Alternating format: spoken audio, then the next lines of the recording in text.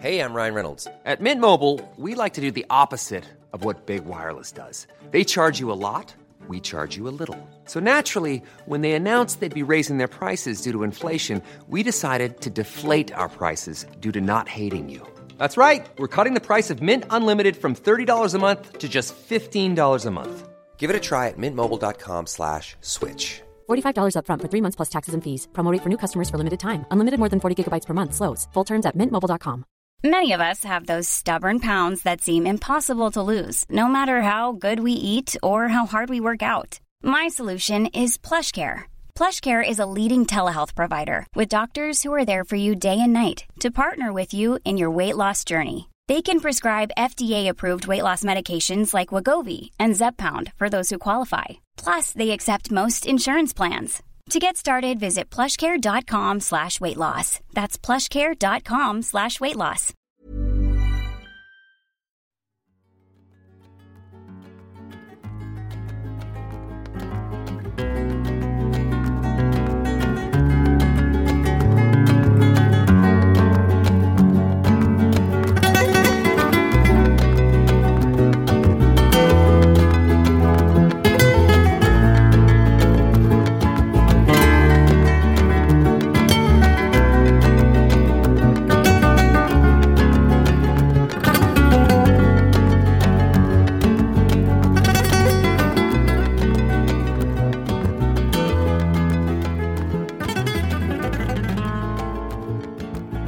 Välkomna alla kära lyssnare till Sektpodden. Emma Genbeck heter jag. Jag har Rigmor Robert med mig. Vi har denna podden tillsammans och jag har en gång i tiden varit med i Knutbysekten. Jag har också varit ledare där. Jag jobbar numera som sjuksköterska. Rigmor, vem är du? Läkare, psykoterapeut, analytiker. Är jag. Så är det. Och idag så tänkte vi ge oss in i våra lyssnares frågor igen, som vi gör med jämna mellanrum, för vi tycker det är så spännande att få höra från er lyssnare vad ni tänker på. Och då har vi en lyssnare som har funderat på det här med normaliseringsprocessen. Om vi bara kort, Rigmor, beskriver, vad är normaliseringsprocessen för någonting? Du, det är när man råkar ut för någonting som är väldigt härligt. Det kan vara en sekt som i Knutby då, eller det kan vara att man som jag blev så förtjust i Jung så jag gick in i ett sektligt beroende helt på egen hand genom att läsa hans verk i 17 år. Eller det kan vara en romantisk relation där man blir så förälskad och tycker att man möter i den andra någonting som är liksom så nästan så bra, för bra för att vara sant. Sen, om vi nu går till vad som hände exempelvis i Knutby eller när det handlar om en grupp, så börjar det med att man då möter den här kärleksfulla omgivningen. Man får vänner, det är som om tiden är kortsluten. Man är direkt mottagen och välkomnad på ett väldigt härligt sätt av gruppen. Sen kommer man in i den gruppen, då börjar ledarna efter en kort tid att säga att vi ser en fantastisk utveckling i dig. Men den utvecklingen, den pågår ju inte på samma sätt nu hos dina vänner från förr och din familj, så att du ska nog hålla lite avstånd, inte vara så mycket med dem, utan var här med oss nu, så känner vi att vi följs åt i det här som händer dig, för du kommer att förändras. Du är utvald på det sättet. Sen går det lite tid så visar det sig att du är som du har varit hela tiden. Du har inte förändrats särskilt mycket. Och kanske säger det till ledarna. Ja, men jag känner mig ungefär som jag brukar. Va? Varför då? Varför har du inte... Vad är det för fel? Du tror inte tillräckligt. Du har inte jobbat tillräckligt med dig själv. Och så kommer det plötsligt kritik. Det är ditt fel att du inte har stigit i de högre graderna, andligt, själsligt, socialt. Och nu blir du osäker, för nu kommer plötsligt kritiken och kraven. Och du blir utsatt för plötsliga bestraffningar eller hot. Och nu är vi framme vid en punkt när du har lärt dig mönstret. Att du kan åka som i en hiss upp i liksom glädje, eufori, kärlek. Och plötsligt går hissen rakt ner i avgrunden. Och där är det förtvivlan, ensamhet, du är utstött. Och nu träder normaliseringsprocessen verkligen in. Därför nu förebygger, det är inte så att du lyder och gör som de andra över dig säger åt dig kanske. Utan du börjar själv att förstå hur du ska anpassa dig för att undvika bestraffning, undvika utfrysning, undvika att någon blir arg på dig. Och då har du börjat förändra dig själv. Mm. Kan man säga att det som är om man skulle liksom dra ner det på väldigt kort tid, så skulle man liksom se att det här är ett onormalt och konstigt beteende. Men när det går under så lång tid så gör man någonting som är konstigt till någonting som är normalt. Inom sig själv och i gruppen. Ja. Men utomstående ser ju att du är förändrad. Så att vännerna från förr och dina nära släktingar, de ser att du pratar på ett annat sätt, du beter dig på ett annat vis. Men själv... Precis, att man uppfattar själv att det har blivit något. Ja, och jag tror inte ens man uppfattar det, utan det plötsligt så är man bara där. Och jag kan ju se det utifrån Knutby naturligtvis idag, många år senare. Men vad heter det? Jag tycker att ett exempel som är väldigt konkret, det blir ju när det gäller våld. Hur man normaliserar våld. För det blir enkelt att se att man till slut, när man är ett våldsamt, en relation eller en grupp som håller på med våld, så börjar det i små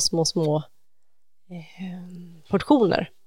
Och till slut så har man normaliserat någonting som man egentligen aldrig skulle gått med på om det inte hade gått väldigt, väldigt lång tid och under, i små doser. Och plötsligt så sitter man fast i någonting som man inte själv ser fel. Konstigt nog. Det gäller ju också det psykiska våldet. När jag pratar om oförutsebara bestraffningar och hot och så vidare, så är det ju en slags psykiskt våld som man blir utsatt för. Och om det är en grupp, så genom att omgivningen godkänner det här som någonting som man förtjänar, så börjar man anpassa sig till det. Och jag tycker det är intressant just det där som du säger också, man kommer till en punkt där man liksom själv anpassar sig därför att man vill inte vara med om de här sakerna, så att man behöver inte ens längre bli liksom tillsagd att så här ska du göra eller så här ska du bete dig, utan man beter sig så för att själv inte hamna i situationer som blir obehagliga, och då har man normaliserat ett beteende. Något annat som är väldigt otäckt i en sån här grupp, det är ju att du får så nära vänner bland de andra medlemmarna så att du upplever det kanske som en enda stor familj. Men när du blir utfryst, när du blir i onåd, då är det ingen som hjälper dig och ger dig stöd.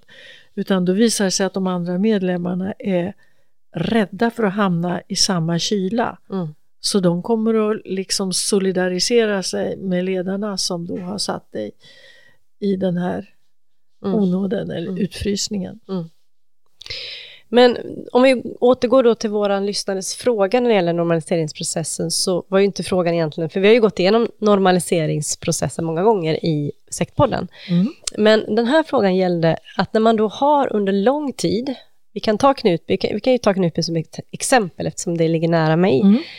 Jag levde i Knutby under 20 år och normaliserade vissa beteenden och tankemönster ganska mycket under lång tid.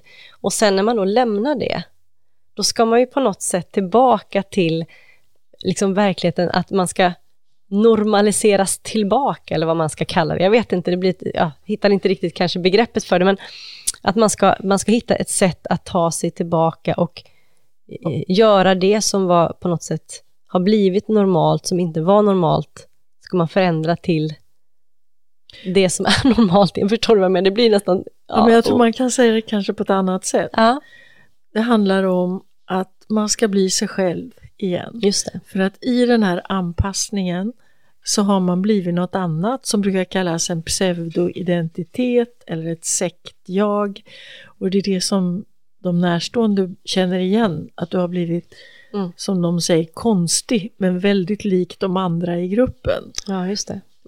Och nu ska du bli dig själv. Du ska bli Ja, så att du också begriper de naturliga beteendena som gäller för personer utanför gruppen ute i samhället. Just det. För du har tränat bort det sättet att relatera, det sättet att reagera.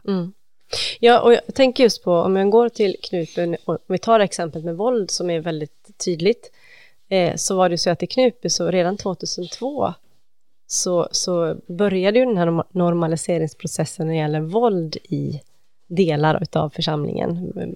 Inte alls överallt, men till viss del. Hur som då? Sen ökade. Hur då till exempel? Vad kunde hända? Nej men det jag tänker på som hände 2002, det var att då Helge Fossmo, som då var pastor, som sen blev dömd då för anstiftan till mord och det här som sen skedde. Han slog en medlem. En kvinna eller en man? En man. Och inte bara en, utan jag tror att det också var fler sen i men det var just, jag kommer ihåg att det var liksom ett speciellt, jag tror att det var i samband med något läger, vi hade något ledarskapsläger och sånt där, i någon slags bestraffning och uppfostranssyfte. Och det här var ju enstaka händelser. Var det då. En örfil eller var det slog han i magen eller sparkade? Jag kan faktiskt inte svara på det, men jag tror att det rörde sig om en örfil åt det hållet. Men jag vet, jag var inte med, men jag har ju hört talas om det efterhand. Slog medlemmen tillbaka så det blev ett slagsmål? Nej, utan det var ju det som var också just det här att i Knutby, och som jag skulle tänka mig i de flesta sekter när det gäller ledare och medlemmar, så är det ju ett ensidigt mottagande av våldet, så att säga, eftersom man då är övertag över den andra. Men det som skedde då var ju att det började någonting som var trots allt ganska liten dos, för det hände någon enstaka gång, och sen gick det ganska lång tid innan det hände igen. Men under de här, från 2002 då fram till 2016 då allting sprack, det 14 år, så trappades det här ju upp sakta men säkert. Och på slutet så var det ju ändå i en viss del av då den här inre kärnan, så var det ju vardagsmat att våld förekom i någon slags uppfostrings- och tillrättavisningssyfte. Och var det inte så att de som tillhörde den inre kretsen igen till sist stod i ring och misshandlade varandra? Ja, men precis. Men det var en som aldrig var med på det. Eller möjligtvis två, eller? Ja, precis. Åsa och jag skulle tro Urban också. Ja, precis. Men medan de andra allihopa i olika form fick ta emot det här. Både av de högsta ledarna, men också av varandra då, som sagt var. Men det jag vill komma till är just det att man normaliserade det här under väldigt lång tid. Och jag som ändå inte var med under den här allra sista tiden fick ju ta del av en viss del av våldet ändå, fast i mycket mindre portion. Och jag kan ju bara se att jag själv normaliserade det. Och då är frågan här, sen när man då ska ha lämnat sekten och så ska man tillbaka till att ha ett normalt förhållningssätt till våld. Jag menar, om du hade frågat mig direkt när jag lämnade, så hade jag ju naturligtvis sagt till dig att det var fullständigt fel att slå någon annan. Det var ju liksom, det tror jag vi allihopa hade svarat även när vi var i sekten. Men att förstå hur och på vilket sätt det var fel som skedde där, det var en annan sak, och att ta sig ur det. Och hur ser den processen ut? Om man ens kan prata om hur lång tid det tar, det vet jag inte. Men också tänker jag, du nämnde i den här gruppen så slog man varandra, vilket innebär ju att man i efterhand så är man ju inte bara den som blev slagen, man kanske också är den som slog någon annan. Det blir alltså en ganska komplex situation. Och har man då inte förstått själv, ska man säga, hur onormalt det här beteendet är fullt ut, hur ska man då också kunna kunna säga förlåt mig till någon annan, och det blir, alltså hur hanterar man det om man inte själv förstår du min fråga? Eller den här lyssnarens fråga då, som jag försöker att förklara utifrån min eget perspektiv. Men jag tror det, eftersom jag har följt rätt så många personer genom de här processerna. Och om man går i terapi och väljer den vägen, så finns det olika sätt. Olika terapeuter använder sig av olika metoder. Och jag har tänkt på det att Till exempel för en person då som kanske var i det här fallet i en religiös sekt, som var intresserad av den här tankebyggnaden, den här tankevärlden där man rättfärdigade sådana här beteenden med någon slags låtsas eller pseudoteologi, så kan det vara väldigt bra att gå via visa liksom med regler, lite KBT, ändra sitt tänkesätt, förstå och så. Medan för en person som har en mer emotionell eller impulsiv personlighetsprofil, så kanske inte det är rätta vägen, för då kanske man försöker sig på ett sätt att påverka sig själv som inte är naturligt. Och i sådana fall till exempel så arbetar jag mycket mer med dialog, där jag lyssnar på och frågar om saker, frågar hur det var, lyssnar på att den här personen återberättar om sitt liv i den här sekten, eller om det är en dysfunktionell parrelation eller en familj. Och sen ger jag mina reaktioner utifrån det som då är vanliga människors beteende eller vanliga sättet här ute i samhället att reagera. Jag är liksom ställföreträdande för det här återgången till det vanliga samhället för dem. Och vad tänkte du på nu? Jag såg att du... Ja, nej, men jag tänker så här att om jag har levt i det här under lång tid och inte har en normalt förhållningssätt eller en normal reaktion till de här sakerna. Men som jag sa förut till dig, att när du och jag började prata till exempel och träffades, så om du hade frågat mig så hade jag ju sagt att nej, men det är klart att det var fel att jag blev slagen när jag var med i sekten. Det var ju inget konstigt, det är klart att det var fel. Men om du hade frågat mig liksom på vilket sätt och hur allvarligt det var. Ja, men, då hade jag inte kunnat, tror jag, svara på det. Och det tycker jag, det blir väldigt tydligt, därför att om jag bara tar det som exempel, när jag förklarade för dig, eller berättade vad jag hade varit med om, så tog jag med i förbifarten att jag hade blivit slagen. Och jag tog med det just i förbifarten eftersom, dels för att andra hade blivit, flera som hade blivit mycket mer slagna än vad jag tyckte, och varit mycket mer utsatta än vad jag hade varit, så jag tyckte inte det var så farligt. Och jag tror inte att jag hade en normal reaktion på det heller, även om jag naturligtvis tänkte att det var fel. Och jag fick ju din reaktion på det som var hallå, stopp, vänta, vad sa du? Vad var det där? Nej, men sa jag det här hände. Det var inte liksom så farligt. Och så fick jag din reaktion på det som gjorde att jag förstod att oj, här tror jag att jag reagerar väldigt konstigt. Fick jag förstå. Men det jag tänker också är att om jag har den reaktionen på vad jag har blivit utsatt för, hur ska jag då i min tur kunna förstå vad jag har utsatt någon annan för? Om jag inte själv förstår, så är det, vad jag själv... Alltså, det liksom går hand i hand, tänker jag. Eller vad tänker du om det? Jo, men det är en typisk sektskada eller del i det jag brukar kalla sektsjukan. Det är att man gradvis vänjer sig av med det som vi kallar integritet. Alltså att man pratar ofta om att sätta gränser. Ja, men det betyder också att man har en gränssättning som är liksom olika till olika människor. Att den och den litar jag på, och vi är så nära vänner, så då står vi så här nära varann.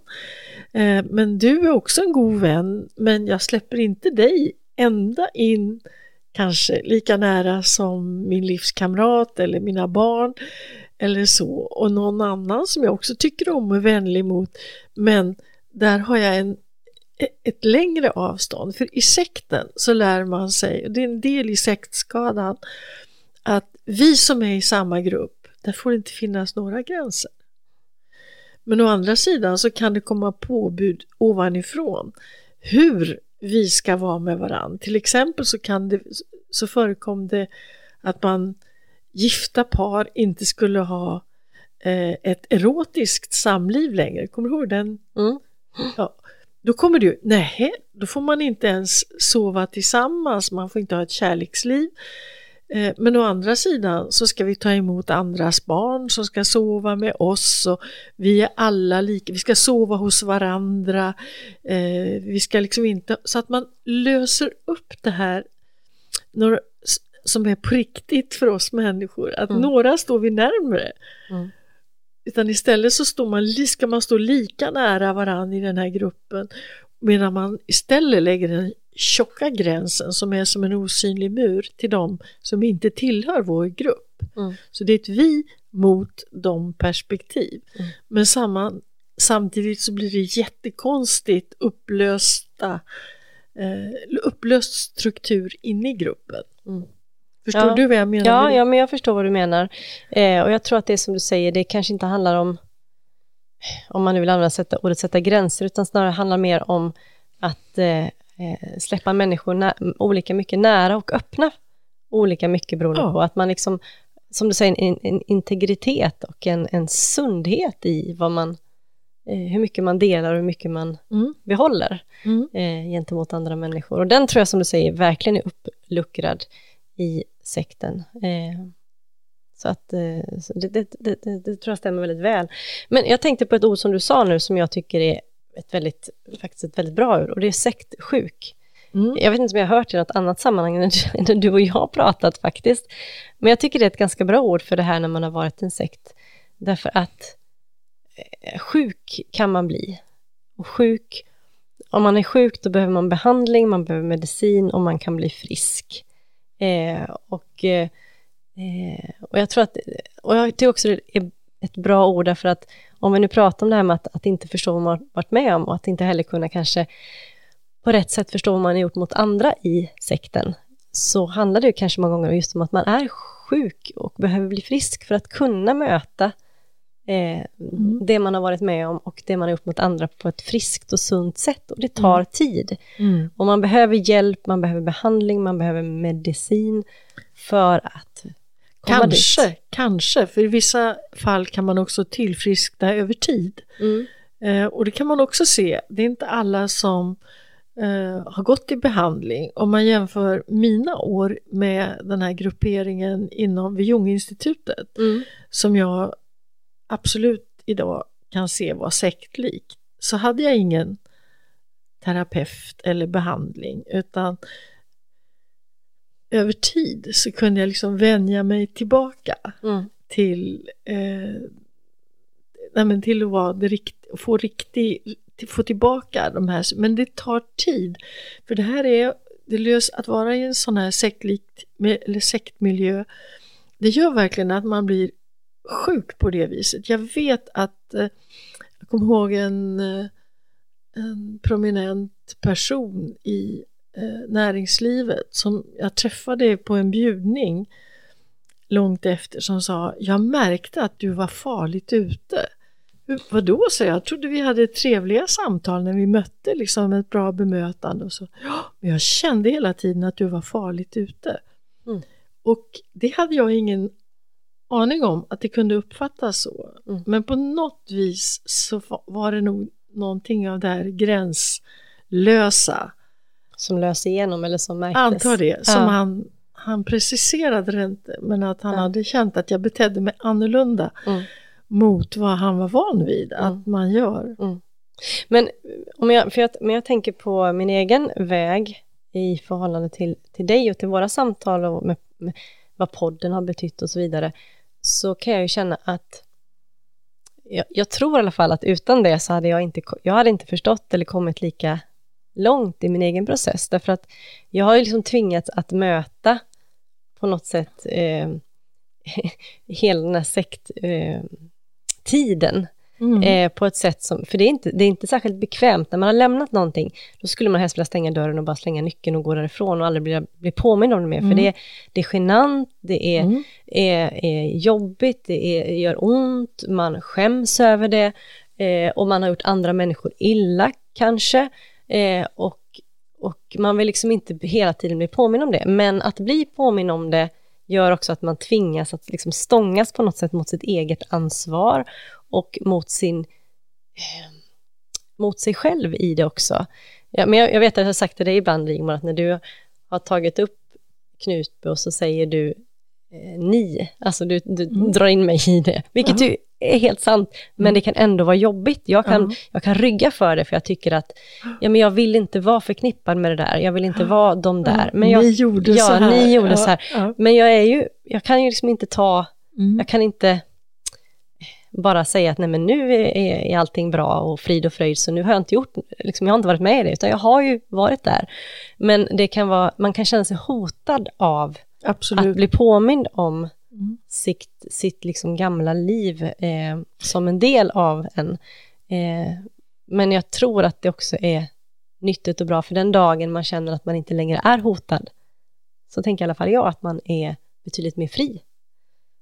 Verkligen. Eller ja, det är i alla fall min tanke. Vad tänker du? Selling a little or a lot? Shopify helps you do your thing however you cha-ching. Shopify is the global commerce platform that helps you sell at every stage of your business. From the launch your online shop stage to the first real-life store stage. All the way to the did we just hit a million orders stage.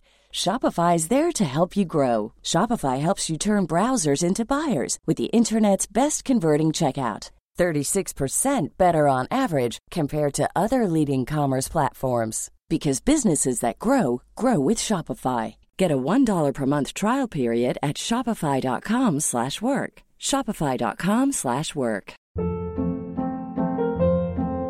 Hold up. What was that? Boring. No flavor. That was as bad as those leftovers you ate all week. Keke Palmer here. And it's time to say hello to something fresh and guilt-free. Hello Fresh. Jazz up dinner with pecan-crusted chicken or garlic butter shrimp scampi. Now that's music to my mouth. Hello Fresh. Let's get this dinner party started. Discover all the delicious possibilities at hellofresh.com.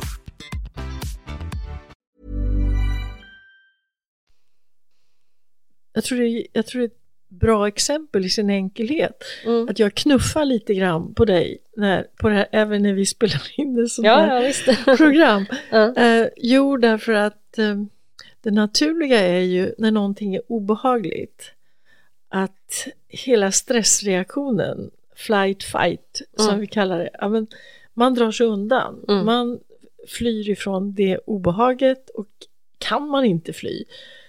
Sitter man i en podd så här, ja men då vill man försvara sig. Då blir det fight istället. Och känner man att nej men nu gick Rigmor så långt emot mig här, så kan man bli liksom förstummad eller frozen som det kallas.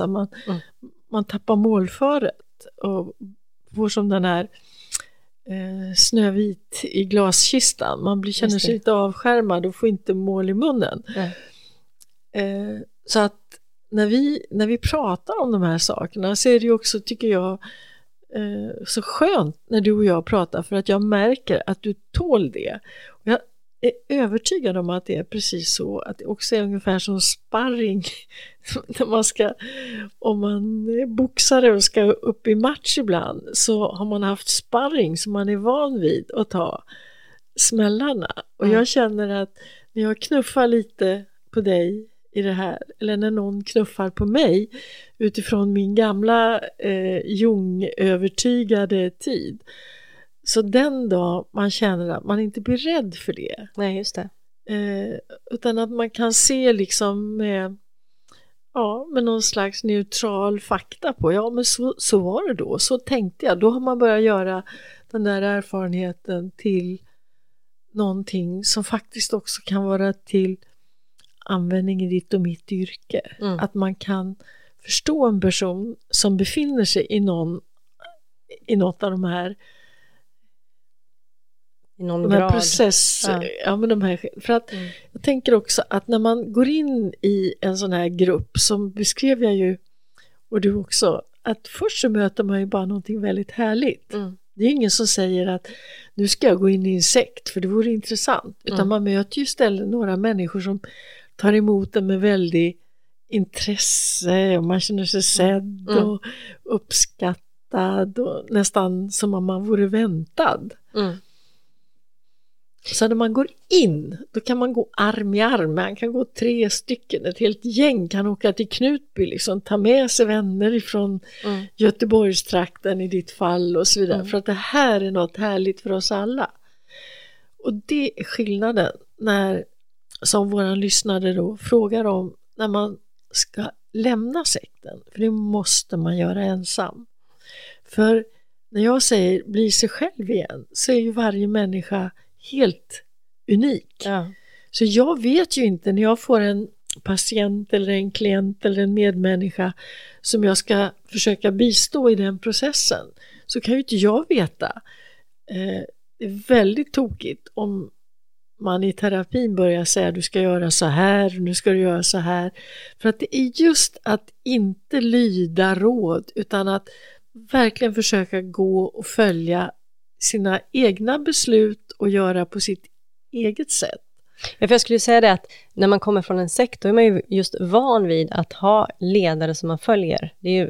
Man har ju blivit liksom, vad ska man säga, bekväm med att någon annan talar om för en vad man ska göra, och man kan lyda. Jag tror att man vill gärna ha en ledare som talar om för mig vad jag ska göra. Och man är också ovan vid att ta egna beslut. Man tycker att det är jobbigt. Och jag måste själv bestämma. Och jag måste också ta ansvar för vad jag väljer. Det är jättejobbigt. Så det är skönt om någon...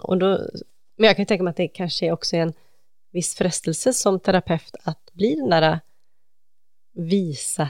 Ja, visst. ledaren för denna stackars människa som behöver vägledning ut i den verkligheten. Och så kanske man pekar lite för mycket, eller?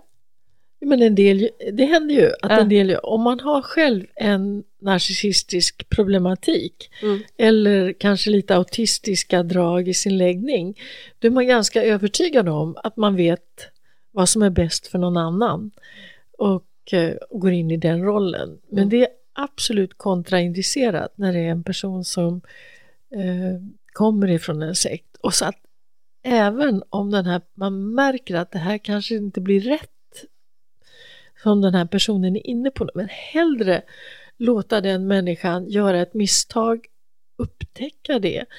Och man är ofta väldigt rädd för att göra misstag, för det har man ju blivit bestraffad för inne i sekten eller inne i den här dysfunktionella relationen. Så att våga ta sig ut, och ibland blev det helt rätt, ja men då går man vidare. Eller också, nej men det här stämmer inte, ja men då backar man lite. Och att vi då istället i den terapeutiska processen talar om det. Ja, men hur kände, vad var det som blev fel? Hur upptäckte du att du inte vill det här? Vad är det du ångrar? Så att man liksom vänjer sig vid både obehaget och tillfredsställelsen när man börjar tänka självständigt, lita på sina egna känslor. Men jag skulle vilja gå tillbaka till det här som vi pratade om, att man känner sig hotad av när man pratar om sekten, och att det liksom, vad som hände och vad man liksom var med om och vad man var delaktig i. Därför att jag skulle verkligen vilja säga så här att det handlar inte om att jag är duktig och liksom har gått en bra väg, utan jag skulle vilja säga att jag har fått en ganska lite direkt väg med att få möta det, vilket jag har konstaterat själv allt eftersom tiden har gått, att här upptäcker jag någonting hos mig själv där jag känner att det blir obekvämt för mig när Rigmor säger de här sakerna som jag egentligen vet rent intellektuellt att det här är ju självklart att jag var ju med om det här och jag var ju en del av det, men jag blir i alla fall känslomässigt hotad och det blir obekvämt och jag skulle vilja försvara mig.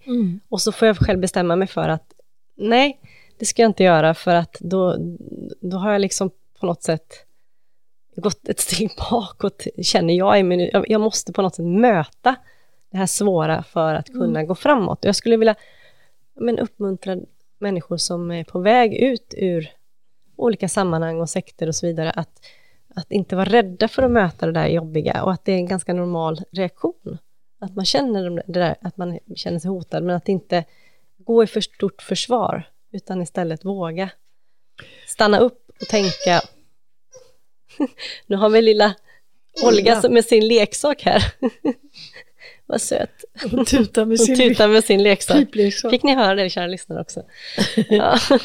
Ja.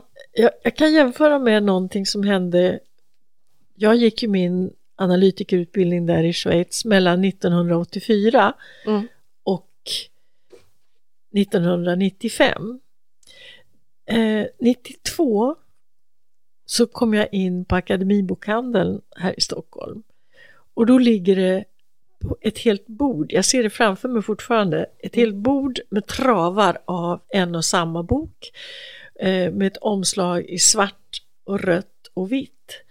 Och det var Res Publica som hade gett ut en bok som hette Jung och nazismen.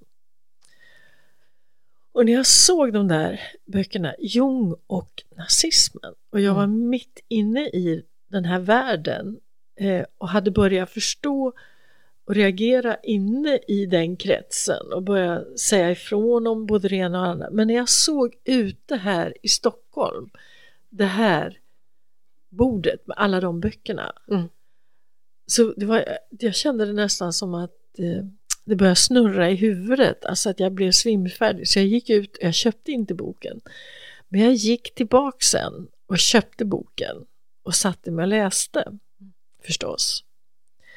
Och det jag då kom i kontakt med, det var... Jag bara fråga, anledningen till att du inte köpte den och för att du blev svimfärdig, var det för att du var rädd för vad du skulle hitta i boken utifrån att du någonstans anade att det här inte var positivt för Jung? Jag var inte rädd, för jag förstod att det är otäcka saker helt enkelt. Jag bara kände, som du beskrev, ett extremt obehag. Ja, just det. Att här var jag involverad i någonting som ter sig så här för utomstående i en bokhandel.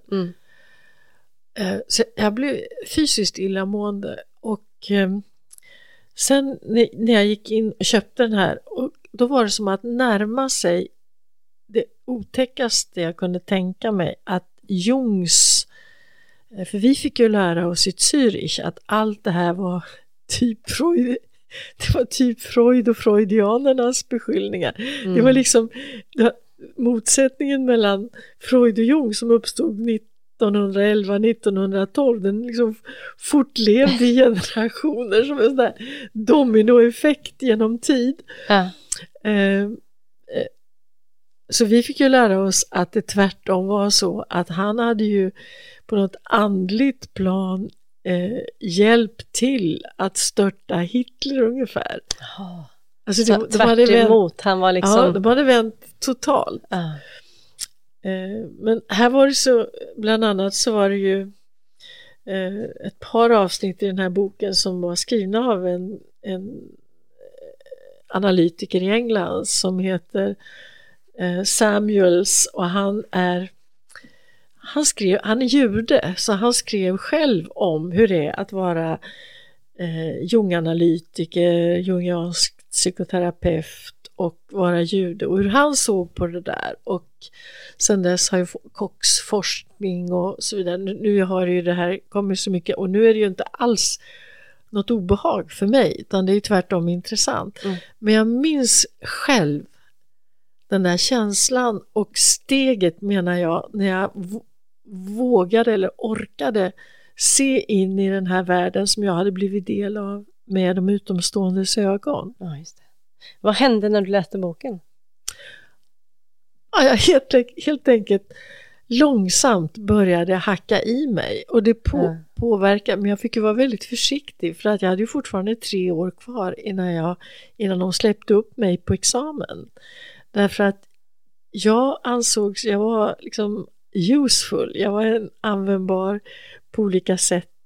De hade mig att föreläsa både i Schweiz och i andra länder, för jag var ju van att tala med människor som inte var troende på Jung. Jag var ju van att prata utifrån vanlig människokunskap, men att använda det här Jungs begrepp och hans tankevärld och sätta det i ett sammanhang som inte var konstigt för utomstående. Så de ville, och så länge jag liksom behövde deras godkännande, betyg, namnunderskrifter, så var jag i beroendeställning fram till dess jag bara tog min examen och vi var jämställda plötsligt. Men det blev ändå en brytpunkt, boken.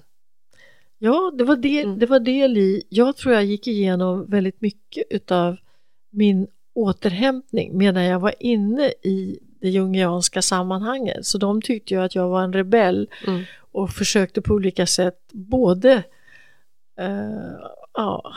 ha glädje eller använda. De gillade ju mig förstås och ville vi skulle samarbeta typ på livstid. Men samtidigt så var de ju rädda för att jag alltid sa till dem att jag jobbar lege artis, jag är läkare. Det här är en vidareutbildning bara, men det är mitt läkaryrke som är grunden för hur jag jobbar. Och då var det som ett hot för dem. Just det. Nej, men jag tycker det är intressant därför att om jag jämför med utträdet ur Knutbysekten för oss som var med där, så vet jag att de som var i ledande ställning, jag var ju inte med egentligen vid själva uppbrott eftersom jag var ju då utfrusen redan, så jag var ju liksom inte med i den här inre kretsen, men jag har ju fått återberättat för mig. Så var ju en del i att man faktiskt på något sätt såg klart var ju att man tog del av en undervisning, en teologisk undervisning om Isabels ande, som det heter. Just det. Det är alltså, i Bibeln så finns det då en tyrisk prinsessa som heter Isabel som gifte sig med den israeliska kungen Ahab. Och hon förleder ju kungen och folket till avgudadyrkan, och det är mycket med sexuell orenhet, och det är just mycket som man då förknippar med Isabel, och man pratar om Isabels ande när det gäller de här många gånger kvinnor också då som har den här det typen där kom av... inom framförallt från Livets ordgruppen så var det här ett tema i många... Ja, trosrörelsen. Ja, trosrörelsen. Så den undervisningen kom då ledarskapet till del och blev faktiskt en ögonöppnare. Och jag tänkte just på det att det kanske är så att när man för att ta sig ur, så det hjälper inte vad omvärlden utifrån säger, men om man får ta del av någonting som är på något sätt i ens egen kontext och ens egen förståelsevärld, som det blev här, då var det lättare att ta till sig det. Förstår du vad jag menar? Ja, att det kan bli som en ögonöppnare. Jag tänker på den här boken, det var egentligen 2 böcker som hjälpte mig, och det du säger nu, det påminner om, alltså man hittade ju en liten kartong med brev och dagböcker på en vind i Genève i ett hus som skulle renoveras. Och någon av byggjobbarna såg, vad konstigt, det här är ju ett känt namn, Freud stod det. Och då visade det sig att det här var återfunna brev i slutet av, eller någon gång under 70-talet, ifrån Sabina Spielrein som hade varit patient hos Jung, men också sökte sig till Freud, och så småningom Jung hade förgripit sig på henne, inlett ett sexuellt förhållande med henne, och så småningom så uppdagades det här. Han blev avskedad bland annat för den här händelsen från universitetskliniken i Burghölzli i Zürich, och sen blev han privatpraktiker. Men hennes dagböcker och hennes brev, Freuds svar till henne, Jungs agerande i det här ärendet, det grep mig så starkt. Men den här boken som jag har här, den kom ut första gången på engelska. Den skrevs av Caro Tenuto, en Jung-analytiker i Italien. Så den första boken var ju på italienska, men den översattes 1982 till engelska och sen en ny upplaga 84. Men det tog flera år innan jag vågade titta på den där boken, för det fick jag ju höra då att det var inte bra för oss, utan det där var ju liksom inte någonting vi skulle syssla med. Så när jag började läsa den och såg hur likt det som Sabina Spielrein hade skrivit 1910, hur likt det var vad som stod i min dagbok 1990, så kunde jag liksom genom att ta ställning för hennes sak indirekt också ta ställning för mig själv. Ja, just det. För du hade varit utsatt för liknande fast inte gått med på det, man ska säga. Nej, men som tur var ju inte jag förälskad. Hon var ju jätteförälskad, kär i Jung i en passionshistoria. Och som tur för mig så var ju inte jag kär i min analytiker. Så därför så hamnade ju inte jag i hennes läge. Men du var utsatt för samma påtryckning? Ja, visst. Ja, visst. Så, men kan man säga det att du som inte ville läsa den för du någonstans kände på dig att det här kommer att vara vända upp och ner på det som du... Ja, det var ju förbjudet liksom. Det var ju ungefär som om någon av er skulle ha sagt att men lyssna på vad Rigmor har skrivit eller sagt det, eller hur? När det var någon utomstående så att men så man kan ju få, jag fick ju också ett antal, konstigt nog, det har aldrig hänt mig någon gång, men jag fick 3 gånger i rad precis samma dröm under den här perioden. Och då drömde jag att jag kunde se liksom, jag märkte att jag hade slutit mina ögon så att de var, jag kunde se, du vet när solen lyser igenom ögonlocken och man blundar så är det liksom lite rosa dis. Man ser ljuset fast man har inga konturer. Och så försökte jag öppna mina ögon och då märkte jag att ögonlocken var liksom hopklistrade för de hade varit slutna så länge. Och så fick jag upp dem och så fick jag in lite ljus och plötsligt så förstod jag hade rört mig, gått runt med och blundat. Jag tänkte, hur har jag kunnat se? Hur har jag kunnat göra det? Och jag tog ju upp den här drömmen då i min analys där, läranalysen. Ja, men då skulle ju den tolkas, tyckte min läranalytiker, som att nu öppnas dina ögon för sanningen. Nu är du i individuationsprocessen. Så nu öppnas dina ögon. Och då fick jag samma dröm igen. Och en tredje gång. Det var som om drömmen hamrade in. Det är det här som du gör nu. Nu ser du att du öppnar ögonen, utan det slutna, det blundade tillståndet. Det var ju min tro inne i det här lite slutna världen. Så det var för dig som att du fick ögonen öppnade från att de varit slutna i... Ja, men kommer du ihåg den där berättelsen vi tog för många avsnitt sedan om Platon i grottan? Ja, ja. Alla tittar emot de här skuggbilderna, de här fascinerande videofilmerna inne i grottan. Inne i grottans och sitter med ryggen mot öppningen. Och de som kör kameran, eller i det här fallet såna här silhuetter framför eldarna då, men det här är ju från 400-talet före vår tideräkning, så att då hade man ju inga filmkameror, men det är precis som att sitta på en bio. Och så är det någon då som vänder sig om och ser, där produceras bilden. Det här är inte verkligheten. Och då säger de andra bara, tyst du stör. Men när den här personen tar sig ut och kommer ut ur grottan, då är ljuset för starkt utanför. För man är så van vid att betrakta det här skeendet, den här projektionen på väggen. Och då måste man sitta lång tid i det här skjulet, i skuggan, och långsamt vänja ögonen vid att kunna se verkligheten. Och sen går den här personen tillbaks i Platons berättelse in för att visa sina kamrater. Här ute är verkligheten, det här. Och då blir han eller hon liksom bara, tyst med dig. Vad har du för... Han eller hon har blivit knäpp. Tyst nu. Vi är intresserade av det här. Vi ser ju allihop samma sak. Och det här att man måste sitta i skjulet som Platon beskriver, det är precis som det är när man tar sig ur ett sånt där sammanhang. Man har nog en period där man är som i ett mellanläge, ett mellanland.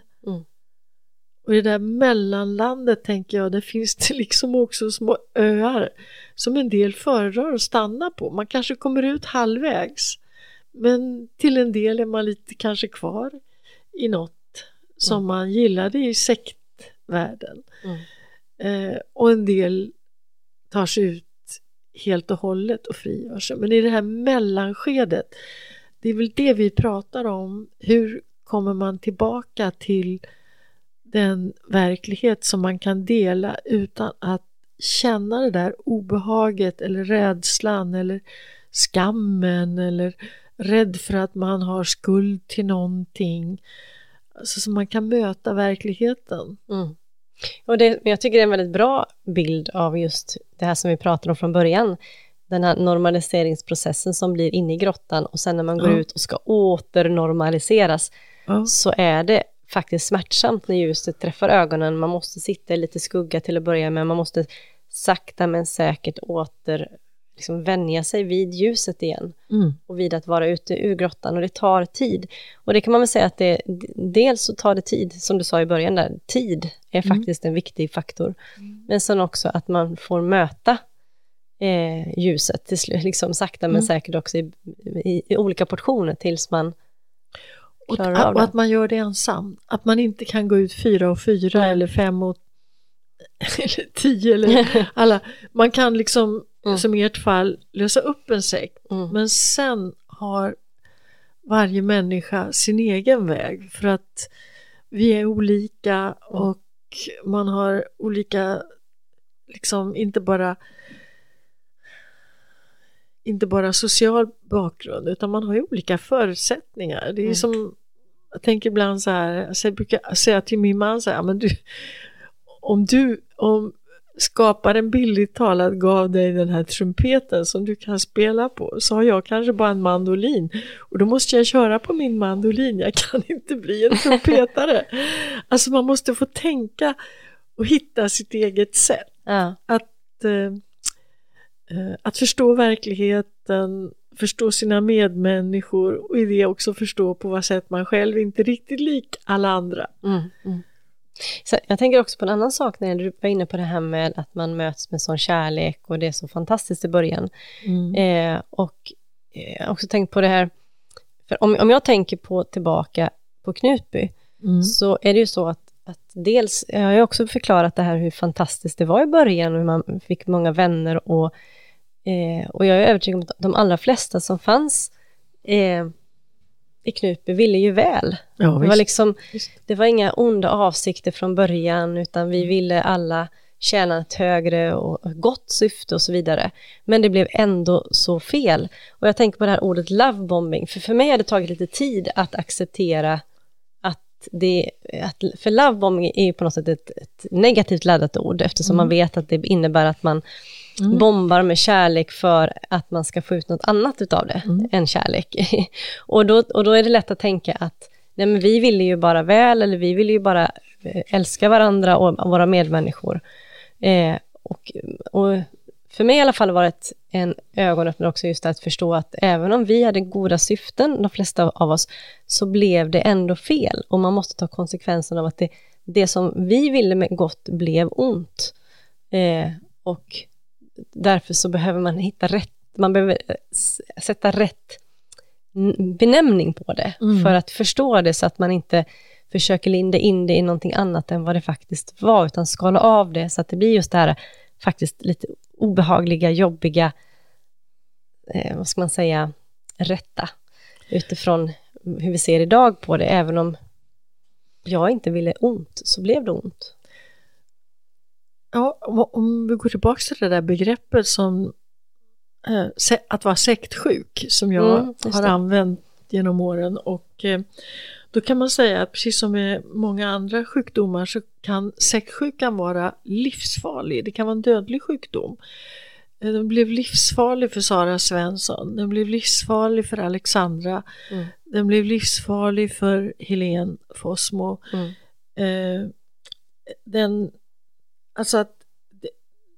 Men man kan också få bara en liten släng av det. Så i samma grupp så kan man ha personer som faktiskt inte alls har fått samma skada av det hela. Och det gör också att när man har varit i en sån här grupp så är det så olika, jag understryker det, att det är så olika väg för olika personer. Och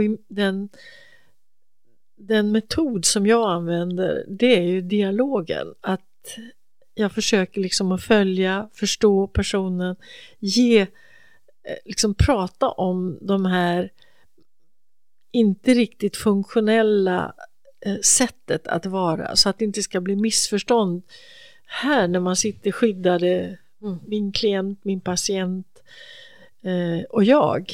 Då är vi ju i en liten sluten värld, men att man ändå för in verkligheten så att personen inte bara känner vad tryggt det var att sitta och prata med Rigmor som förstår mig, utan att man försöker bibringa en färdighet eller beredskap för att möta alltså medmänniskorna i den yttre världen. Så inte vi bildar en liten tvåmanssekt in i terapisituationen. Just det. Ja, alltså tiden går även idag, Rigmor. Är det något... Det finns ju massor att säga om det här ämnet. Är det något mer du tänker utifrån? Ja, men hur otroligt svårt det är att bryta mönstret för en medlem som är involverad i i en sån gruppering eller i en sån dysfunktionell miljö. Och man kan säga att vilket lidande det ofta innebär för de närstående, för anhöriga, för föräldrar, syskon och så vidare. Och att en särskild problematik också när det gäller att komma ut ur sånt här, det är ju barnen som aldrig har gått med och upplevt någon längtan in i den här gruppen, att man är liksom uppfödd som sektmedlem. Och att då gå ut, så handlar det ju inte om att återbli sig själv, utan då handlar det istället om att man prövar sig fram och får liksom upptäcka vad som är jag, och att man får lära sig också det man har tränat bort i de här miljöerna. Det är ju att känna vad man känner, inte nödvändigtvis uttrycka liksom om man är arg, om man är besviken, om man är svartsjuk, om man är ledsen, om man är jättetrött. Ja, men det kan man ju vara, men man kanske inte ska explodera ut det, utan att både lära sig känna igen de här känslorna och samtidigt hantera dem. Det är någonstans i den processen som man jobbar terapeutiskt, i alla fall när man jobbar på mitt sätt. För det är som att lära känna någonting som har varit verkligen borttränat. Nej, men och jag alltså nu när det har gått några år så kan jag ju själv bara vittna om just det, att det tar tid, och det är en process som är lite fram, om man går 2 steg fram och kanske något steg bak, 2 steg fram på olika sätt, och det tar, som du säger, man lämnar en sekt själv, man måste gå själv, man kan inte gå hand i hand med någon annan, utan man måste gå sin egen väg, och det tycker jag har blivit väldigt uppenbart när jag ser på mig och mina vänner som har lämnat, att vi har gått väldigt olika. Däremot många gånger, åtminstone min uppfattning, att man förr eller senare så kan man mötas. Och det är väldigt häftigt. När man har gått, man kanske har gått olika snabbt eller olika vägar, och man kanske inte har kunnat mötas i den processen, men plötsligt sen så hittar man liksom att nej, men nu står vi på samma plats ungefär. Och det är en väldigt fantastisk känsla också, att få dela glädjen av att ha lämnat med någon som faktiskt förstår på ett unikt sätt. Det är klart, för det förstår jag verkligen är värdefullt. Jag kan också se att några av er gick varken i terapi eller i någon annan grupp, utan kände bara det var skönt att lämna Knutby, arbetsplatsen, ta upp kontakt med släktingar från förr. Det räckte. Det var lagom. Så att, och det är också det där att man har så olika vägar ut. En väg in, var och en har sin egen väg ut. Jag tänker någonstans så här att gå i terapi eller inte, om man har varit nu använder jag ordet förövare då, som inte alla tycker om, men om man, jag vet inget bättre ord, men om man har utsatt andra också, så tänker jag att man också har utsatt andra, så har man också ett ansvar att, tänker jag, att liksom ta reda på vad man har gjort. Och då tror jag man behöver någon form av terapi eller hjälp att se det. Så att det är svårt att se det själv. Nej, men det tror jag. Därför annars är man rädd. Då bär man med sig det här försvaret som vi var inne på. Det kan jag se faktiskt att några... jag kommer ihåg alla känner väl till det, att efter andra världskriget, när man hade Nürnbergrättegångarna och Eichmann som ställdes till svars i Israel, när han sa, nej men jag lydde bara order, jag menade inget ont, jag hade inget, alltså det kan man också se att några av er kände efteråt, nej men jag har inte varit någon förövare, därför jag bara lydde order, jag skulle aldrig göra så om inte jag hade blivit tillsagd att göra så av ledarna i Knutby då. Och det här fenomenet, det menar jag, då har man kanske stannat på en av de här öarna i mellanlandet. Och då är man fortfarande rädd att möta dem som verkligen kanske inte träffade Åsa Walda och blev utsatt av henne, utan att det var ju den här ordningen, och då är man rädd för dem som bär på berättelser där man själv faktiskt har upplevts som den som gjorde illa. Så det är många steg i den här. Men jag tänkte också, nu är inte alla som jobbar som jag intresserade av samma metoder som jag, men i de här fallen är det ofta hjälpsamt att fråga efter sömndrömmar. Därför drömmarna sorterar ju upp i djupsömnen, sorteras det upp som av en stor räfsa eller en stor luskam som drar igenom, och så sorteras det bort som inte användbart, och så i REM-sömnen, den här drömsömnen, så byggs det ihop sånt som kan behövas, som vi har glädje av i vakenlivet. Man bygger ihop minnen, associationer, förståelsesammanhang, och om man då kan följa drömmar så är det ett sånt unikt sätt att få just material som kommer från personens inre.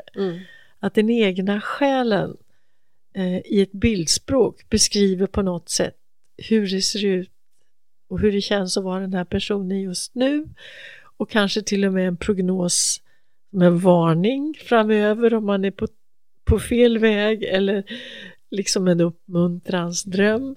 Och det är ofta väldigt värdefullt när det gäller att just hitta tillbaks till sig själv, att det inte är terapeuten som sitter och är klok och säger undervisande bra saker, utan man får material och så ser man att det finns en läkning som vill mig väl inifrån. Ja, men jag kan bara skriva under på det. Jag har ju själv fått se det. Så det är fascinerande.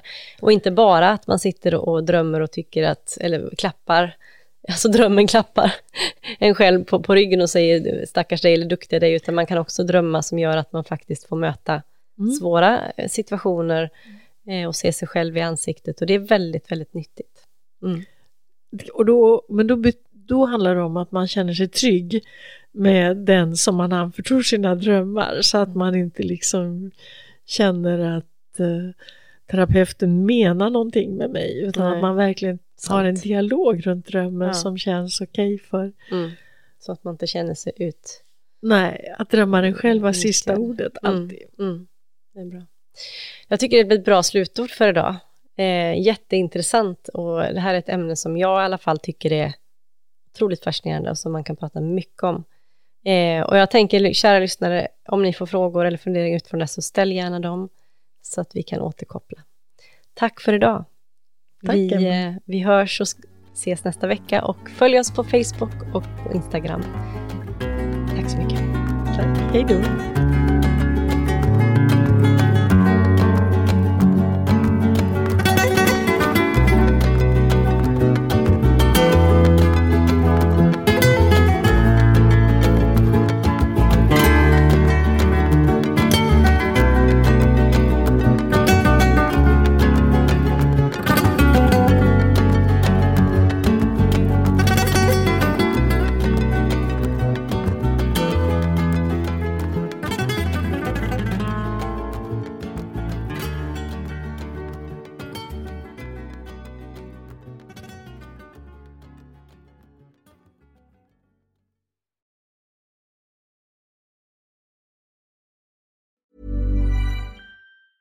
Ever catch yourself eating the same flavorless dinner 3 days in a row?